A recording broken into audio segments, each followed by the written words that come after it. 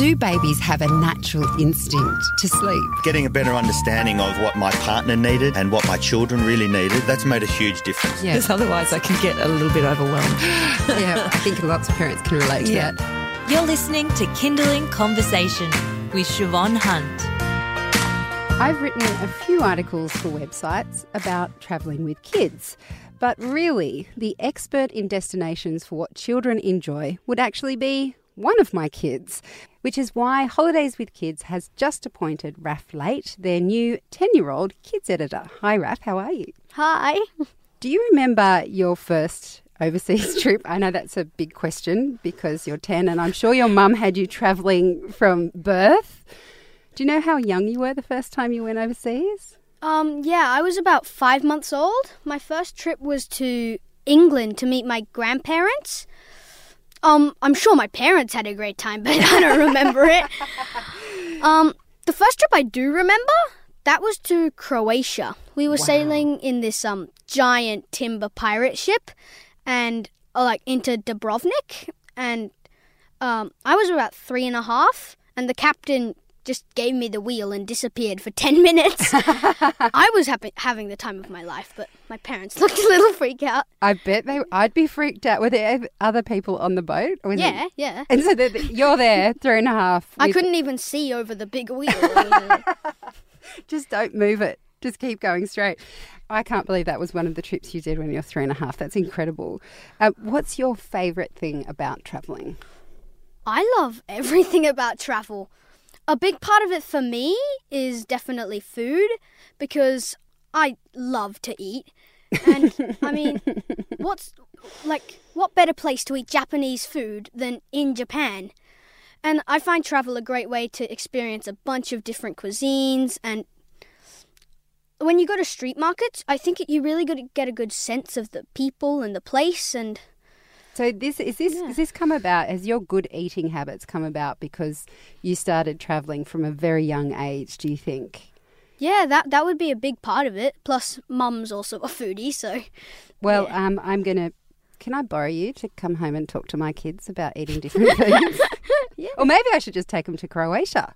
Yeah. Start there. Where do you think we should start? I mean, if you had to pick your favourite place to stay as a kid, what would it be? I've been to loads of places and, they've all been special in their own way. But there are two places that I just really love. They're Japan and Cambodia, both for, really different reasons. Is it all about food?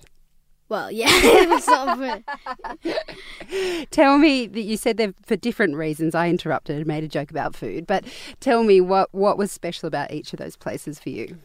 Japan is crazy cool. It's super modern, yet also really traditional at the same time. It's got the best food you're ever going to get. As for Japan, it's just got a bit for everyone, something for everyone. It's got theme parks, but it's also got an amazing culture, so yeah. As for Cambodia, it was just one of those places that I felt a really special connection to. Yeah, the people are lovely, and yeah, the food is really good. And you would have seen a lot of culture in Cambodia as well. That's something. So as a parent, I sometimes think that my kids would get bored with that stuff, but it doesn't make you bored. No. With all the temples and stuff, they're just amazing, and I love culture. It's just really, really cool. You're listening to Kindling Conversation. I'm speaking with Laight. He's a new kids editor for Holidays with Kids, and we're talking about the places he's been and why he loves to travel. But of course, Raf's been chosen as the editor because we need to know what kids like to do when they travel, and Raf is a connoisseur. He's been lots of different places and he eats lots of different foods, people. I'm going to steal him to take him home to my kids so you can encourage them to eat better. What do you think most kids are looking for in a holiday destination? Well, it really depends on the age group because, my little sister, who's about 7, she just wants a bit of family time and to spend time with us. But kids around my age, we sort of want an adventure, experiences. As for kids that are a little older, I think they just want a little freedom, like to do what they want to do and have a bit of alone time, yeah. And let them choose maybe what they want to do when you go Yeah, away. but... Within reason. Yeah. But generally, I find that kids they don't really care that much about the bells and whistles. They just want to spend time with their families. I love that. And I think I can see that you're right. When I go away with my family, I reckon it's the time we spend together that's the most important. And the icing on the cake is when you get to do fun stuff together. Yeah. Yeah. So your first article is in the winter issue of Holidays with Kids. It's out now. What did you choose to write about in this first issue? I decided to start big. So I decided to write about space travel because Richard Branson, who's a bit of a hero of mine, he's launching commercial space flights with his company, Virgin Galactic. So I wrote about why I would want to go to space. I asked a bunch of other kids if they could go to space, where would they go and why? And yeah, I got some really fun answers.